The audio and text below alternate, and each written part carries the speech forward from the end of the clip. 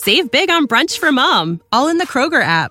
Get half gallons of delicious Kroger milk for $1.29 each. Then get flavorful Tyson natural boneless chicken breasts for $2.49 a pound, all with your card and a digital coupon. Shop these deals at your local Kroger today, or tap the screen now to download the Kroger app to save big today. Kroger, fresh for everyone. Prices and product availability subject to change. Restrictions apply. See site for details.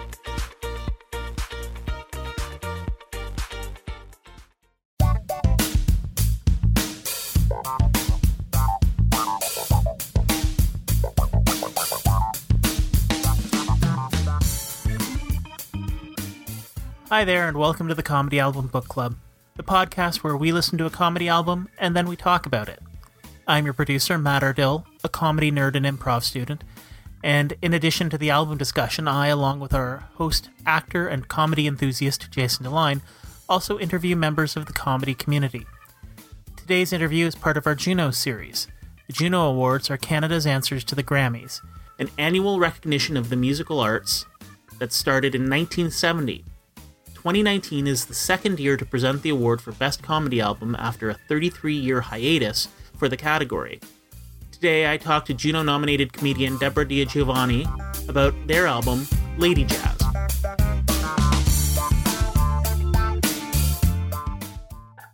First, thanks for tuning into the Comedy Album Book Club. Today we're chatting with Debra DiGiovanni, who has been nominated for a Juno for her album, Lady Jazz. Thanks for joining us today, Debra, and how are you doing today? I'm good, thank you. Pleasure's mine. Thanks for talking to me. Thanks. So what was your first introduction to comedy? Oh, gosh, a long time ago now. Really, my first introduction was, it was late. Like, I never, ever thought about doing comedy. I didn't really even watch stand-up comedy.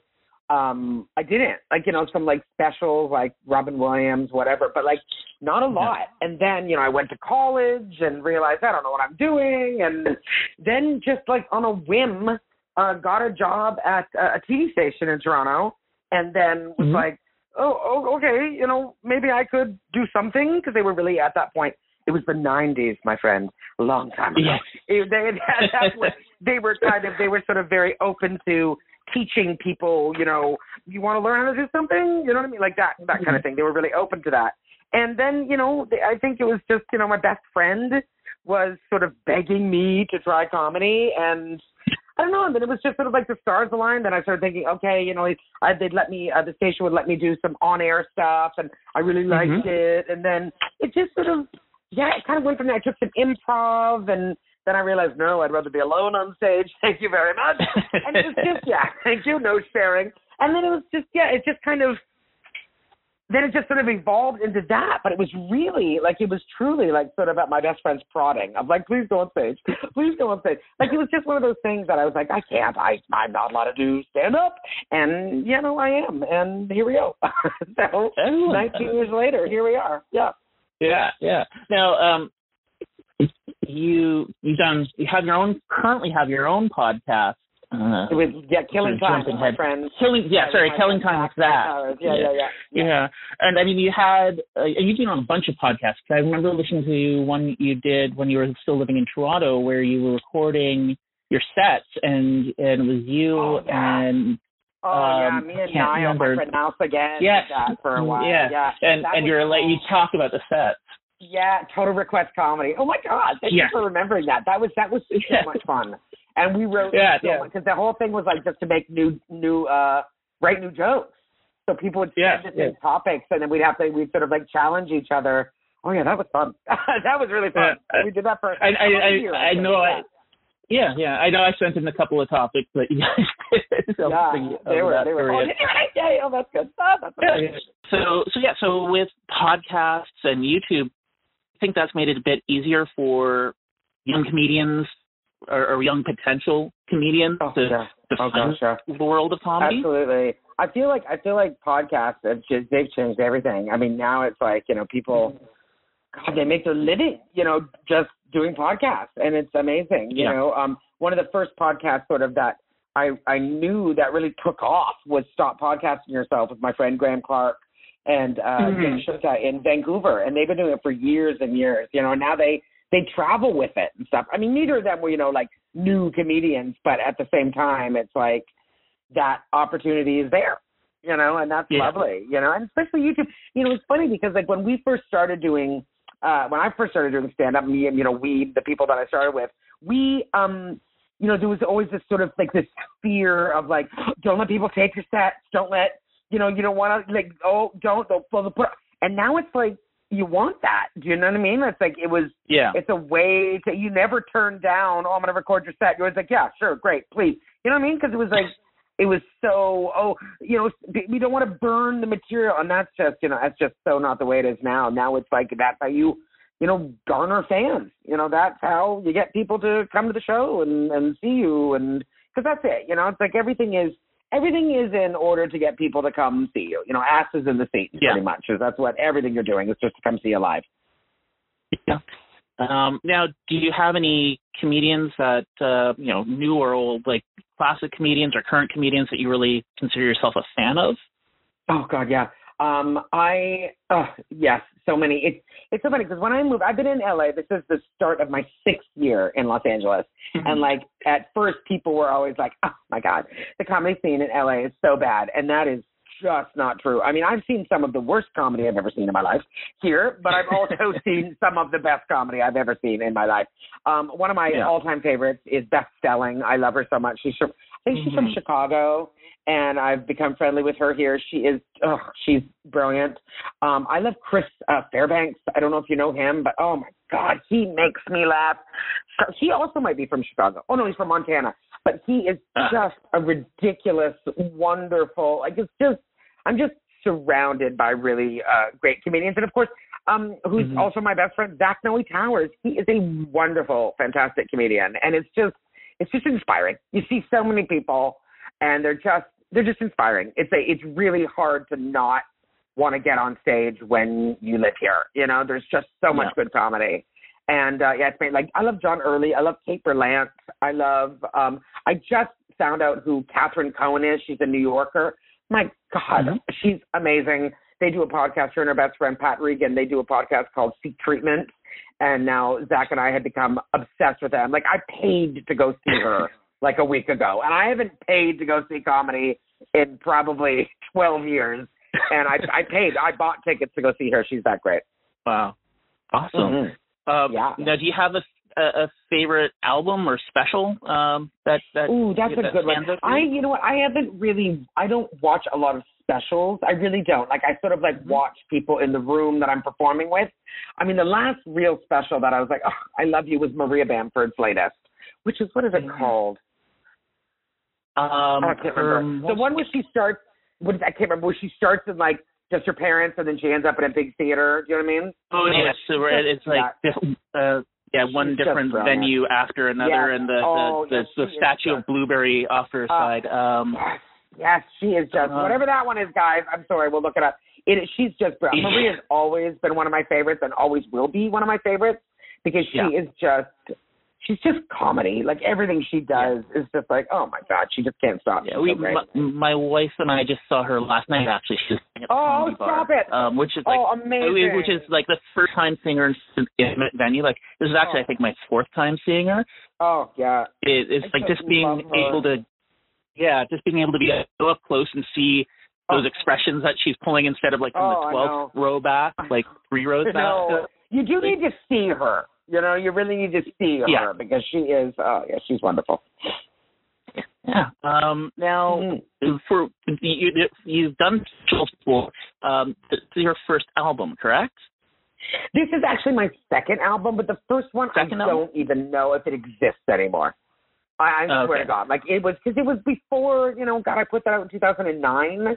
So it was just, you know what I mean? It wasn't so much of like, sort of a demand for albums at that point. But what was it called? Let's be honest, I think.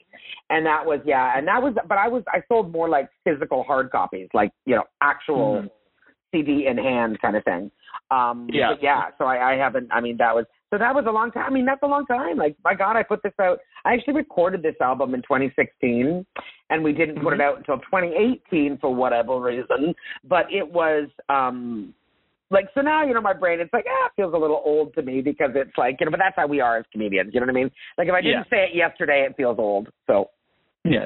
And what process of recording this late, you recorded live at a club. So No, it was actually a theater. How did you build up to it? This one was actually, I had gone on a British Columbian tour, and I was, I was in the West Coast, and I worked with guys that I know from a Special Thing Records, and so they said, let's do this, and I said, well, you know what, I've got this stretch of I think I had probably I've been maybe 11 shows or something, and so then we hooked up, and they came to British Columbia, and we just went through and recorded I think it was 3 shows in a row, just bang, bang, bang. And this one show, the one that made the album, it was just one of those little dream perfect, just glorious.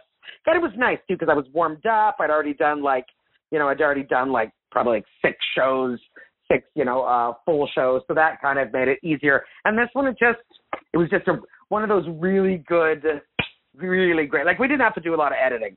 We took out some minor stuff, but it was just such a brilliant night, such a great crowd. So it was quite easy. It was quite easy. So to be honest, I don't know why it sat in the shelf for so long. I don't know why, because we recorded it in November of 2016, and it didn't come out until April of 2018. So I never really got the answer on why it sat for so long. But all those jokes now, I got to say, all those jokes now, they're all different now. Now they're all new tags, new, you know what I mean? It's all, it just changes all the time. So wait for the next one, everyone. There'll be another one coming soon. Excellent.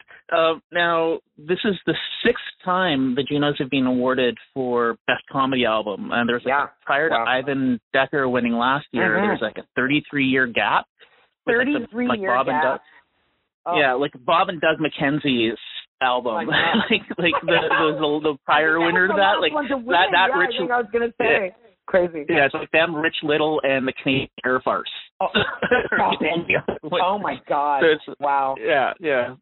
So do you think maybe Canada's appreciating its homegrown talent a little bit more when it comes to comedy? Let's hope so.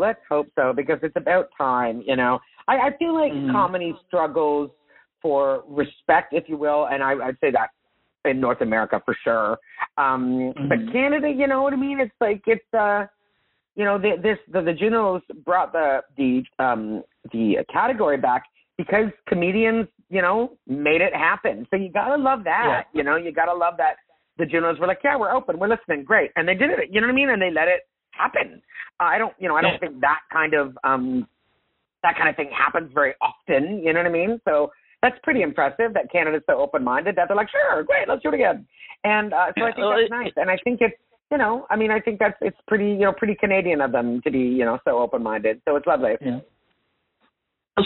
The last week with everything that went down with, Just for Laughs and stuff, it really feels like the Canadian comedy community is much more engaged as a collective, as a community voice than they have been in years. People are listening and paying attention. Oh yeah, I was going to say that's exactly it too. So it's and that is also a very good sign of the times, So that's lovely that people care about hearing Canadian content, So it's lovely. Yeah. Now, if you win, what do you plan to do to celebrate? If I win, I'll be in Chicago. Actually, I will not, unfortunately, be there. So I'll be in Chicago. So I don't know. Hey, deep dish pizza? I don't know. I'll be alone. Celebrate. I'll be alone in my hotel room. So I'll at least post the story on Instagram. I really wish I could be there because because it'd be fun. An award show on that level. You know what I mean? And I'm a music fan too, so it's that would be really fun. I'm just saying it just didn't work out. But I will do. I don't know what I'll do. I'll do something. I'll do something for sure to celebrate, and then you'll see it on Instagram. So I promise you. Perfect. Now, you've had appearances on Conan, much Match Game for a while. You've got your own special. That's just the ice of the things that you got. Has there ever been any moment that really stands out for you that you're like, yes, I'm a comedian? Yeah, that's a good question. I would say probably the first time someone recognizes you on the street is pretty cool. Like, it's really that moment of like, oh my God, you know, and it was for Video on Trial. That was such a huge part of like getting me to where I am. Do you know what I mean? It was just like, had no idea that it would be so popular. And it was like a 12-year-old girl on a bus, like literally, like I was taking the bus. I was like, oh, you know, it was that kind of moment. But I also feel like too, it was also for me when I did a tour, like a solo tour across Canada, and Just for Laughs had produced it. That was really big as well, because it was like, you know, Debra, you know what I mean? It was me with an opener, and that's, you know, that's the dream, like one night in each city and a big theater. So that really makes you go, oh yeah, okay, this is happening. You know, it's really, you know, but it was definitely a holy grail for me. Like, it was definitely a real goal for me. So it was wonderful to actually see that, you know, come to be and happen and play out. Now, you've, like I said, you've been in LA for 6 years now. What's the adjustment aside from the heat? What's the biggest adjustment moving from Toronto to LA? Well, starting over was really hard, and I knew it would be. Like, it wasn't like I wasn't kidding myself and being like, oh, it's going to be a piece of cake. Like, I knew it would be hard. But, I mean, it is hard. It was really hard because it was, you know, when I moved here, I've been doing comedy for 14 years, right? So it's like, you know, I'm a fully formed comedian. And then having that sort of like all credits that you just mentioned, like nothing transferred. Do you know what I mean? Like, it was just kind of like, yeah, great. Okay, so you've come here from somewhere else. So was everybody else. So that was a little, that very humbling, which I got to tell you, now I look back, like the first 2 years here were really hard. And that moment of like, I made a mistake.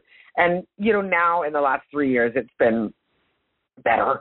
But I'll say too, though, it's like, I feel like it's probably one of the best things I've done for myself is the starting over, because it's just a little humble. You know, I'm very fortunate in Canada, you know, and I am, you know, so grateful. But there is that moment where it's like, okay, you know, let's go back to hard. Let's go back to hustle. And I think it's necessary. You know what I mean? Like, hustle really can't stop. So I'm grateful for it, you know. And I also, it's like, I feel like my comedy style has changed since I moved here. And I'm grateful for that too, you know. It's like, I mean, this is going to be the cheesiest line ever, but I fell in love with comedy all over again. You know what I mean? It's not, but it's true. I mean, it sounds like such garbage, but it's absolutely true. Like, I love stand-up just as much as I, you know, when I first started. So, and I feel like the move really sort of was a part of that as well, you know. So, because, you know, here you mainly only do short sets, which I also love. Like, I love 15 minutes. It's perfect. But, you know, a lot, it's like 7 to 10 minutes, and that's sort of like, it's a different muscle, you know. And I really feel like it was a really good thing for me. If I stay here or not or whatever, but it was a really, I think, a beneficial part of my career. Now, there's some really awesome clubs in like LA, like the Largo and all these great rooms. How is the, like you mentioned, being shorter, like a lot of, you know, club to club doing multiple sets a night. How is the LA comedy scene different than the comedy scene that you have? That's a good question. I feel like the one major thing, which is probably won't be a surprise to a lot of people, is that, you know, there is a bit of that sort of like everything feels a little like a showcase because it is. You know what I mean? Like, it just is. And again, it sounds so ridiculous, but it's true. It's like you never know who's in the crowd. You just never know who is in the crowd that night that's waiting to get on or just watching the show. And so you never really know. It's that kind of like, which is wonderful, but it's also, there is a slightly, you know, a part of that you kind of go, just let me work out new material. You know what I mean? Like, there are those nights where you're just like, I just want to fuck around on stage and just let's have some fun. But and then, you know, sometimes you can't. You know what I mean? Like, like if you're at one of the clubs, it's always like, oh, you know what I mean? It's got to be like, you know, A material. But that's really, I mean, Toronto is a wonderful comedy scene. I'm so glad I grew up there. But You know, really any different? No. I mean, yeah, maybe you can get on more shows here. Oh, you know, no, this is something that I find so interesting and probably not unique to LA, but also unique to LA. The locations of comedy shows is one of my favorite sort of running jokes about LA, like where it's like, it's almost like the weirder the location, the better the show. Like we're doing it at a pet store or like haberdashers or an ice cream shop, and they're always fantastic. Like when someone says, "Oh, I do a show in my backyard," you always think, "Oh, this is going to be terrible," and it's not. It's always brilliant. Yeah. A lot of outdoor shows and spaces that you'd be like, "What do you?" Like my favorite show is tonight, and one of my favorite shows is tonight in LA on Saturday night, called Good Heroin, and it is in the back of a bookstore. It's in the parking lot of a bookstore in Echo Park, and it's rammed, and and you're just sitting at the back of a bookstore. People while the show's on have to walk through so they can go to their cars and stuff, and it's amazing. Like anytime a location is slightly odd, say yes, because it's going to be an amazing show. Now, like I guess you've done Buddhist Colonies shows. One did the bachelorette party. What's the craziest sort of like most like I can't believe I'm doing this type of like venue or show that you've ever done? I had to do years and years and years ago. I was booked on it was like a corporate, like a one-nighter kind of vibe, right? Mm-hmm. And it was because when I first started, people would, you know, book me or want to book me for Italian things. And I'm Italian, but I'm Anglo. Like I'm Canadian. My mother was of British heritage, and I don't speak Italian. So I had a couple of those gigs where I would show up and they thought I spoke Italian. And wow, I had to do a baby shower for like 150 women, Italian women, where I'd say 35% spoke English and everyone else, it was all Italian. I was just like, oh my God. It was just, you know, the guy that booked it, bad booking. I thought you spoke Italian. You never asked me if it was just, it was crazy. Like during my set, like someone's nonna came up with like, you know, food, like offered me, you know what I mean? She was like, eat. And I was like, no, I'm trying to do a show. It was just, it was crazy. And that happened to me a couple times where I would try. And then I started saying, I don't speak Italian, right? Like that had to be a part of my writer that Debra does not speak Italian. Please don't book her. Yeah. So difficult. And I got to do your time too. So it's like, okay, whoever's listening, go with me on this one. Now, if you had any advice for comedians to move to LA, what would it be? I would say if you're going to move to LA, I would say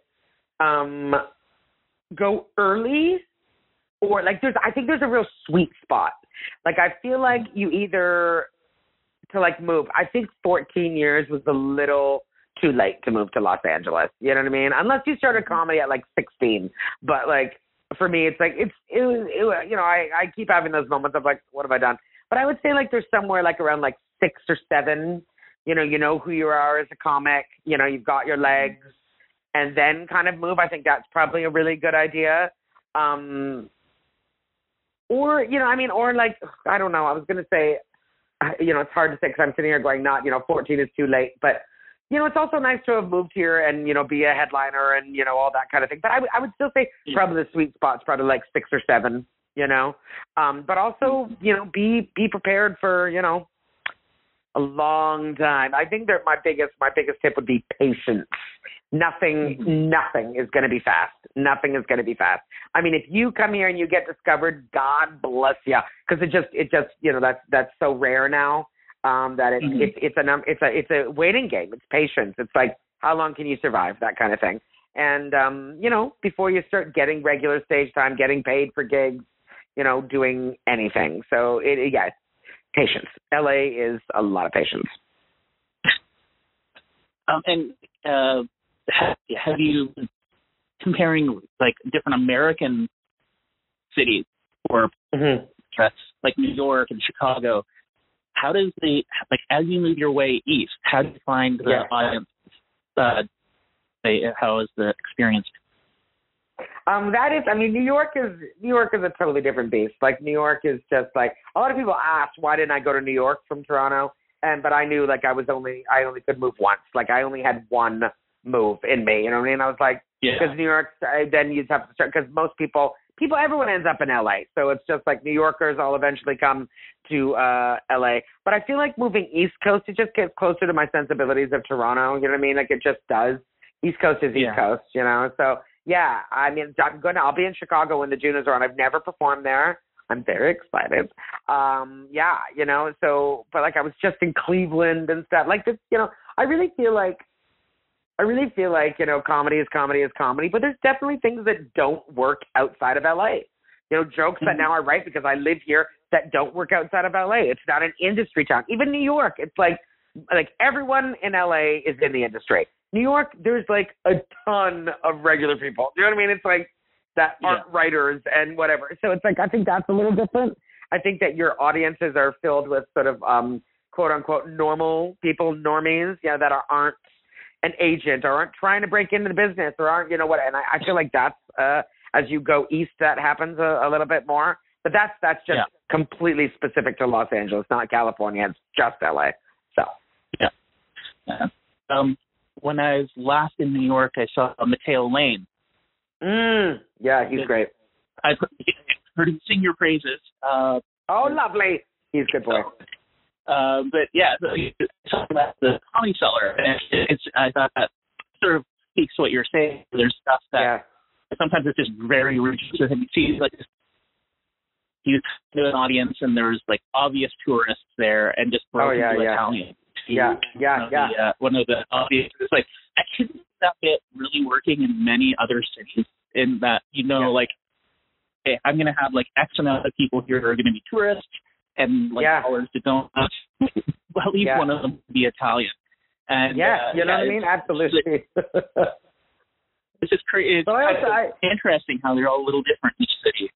Absolutely. And you know what? And then tourists are a whole different thing too. You know what I mean? It's like, that's a whole different thing, because oftentimes tourists are just going for the experience of comedy, you know, and you find that more in the clubs, right? Like, that are, you know, comedy fans go to different, like, the comedy fans go to the Lyric or the Largo or the Satellite. Like, they're the ones that go to, you know, the little offbeat venues, but like tourists will go to the Improv or the Comedy Store. Do you know what I mean? Like, that's always kind of different. But in New York, it's like, I think a lot of people, you know, they kind of, or anywhere like that, they go for just the experience of comedy rather than being actual comedy fans. So that's a whole different thing. Do you know what I mean? It's like, it's just a night out, it's something to do. And then, you know, because comedy fans go to the smaller, you know, although I'm guessing probably like for Comedy Cellar, that's a whole different entity. You know, clubs, maybe Caroline's would get more, more tourists than the Cellar. Yeah, and the Cellar is sort of like an institution. Yeah, Caroline and Broadway. It's like, that's where all the tourists are. Exactly. Exactly. I was going to say, it's on Broadway. It's a huge club, you know. Yeah. Very much for taking the time to chat with us today. Pleasure is mine. Pleasure is mine. In Chicago, and, you know, good luck with the Junos. Thank you. Hopefully, next time you're in Toronto, I'll be sure to come to your show. Great. Good deal. Absolutely. I'll let you know. Excellent. Have a great day. Thank you so much. Be well. You too. Thanks. Bye.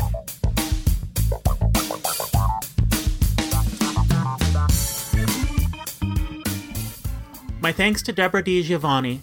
Make sure you subscribe to Comedy Album Book Club to listen to our other interviews and episodes. We have interviews coming up with Mace Galoni and Pat Thornton over the next 2 days. Plus, we just released our interview with Dave Merheji and Shanti Marostica, as well as an episode discussing the Saturday Night Live album with the comedy legend Robin Duke, as well as Brandon Hackett of the Sketchersons, and Carrie Donaldson and Ali Entwistle of Brunch, live from the Toronto Sketch Comedy Festival, which is still going on. So grab your tickets for some great shows while you can. In our next album episode, we discuss Beth Stelling's Simply the Beth with Grace Smith and Ryan Hughes. Until then, I'm not Jason DeLine, but Matt Ardill. Thanks for listening to Comedy Album Book Club.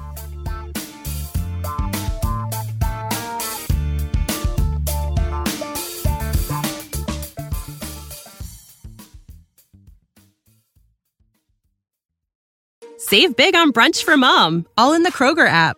Get half gallons of delicious Kroger milk for $1.29 each. Then get flavorful Tyson natural boneless chicken breasts for $2.49 a pound, all with your card and a digital coupon.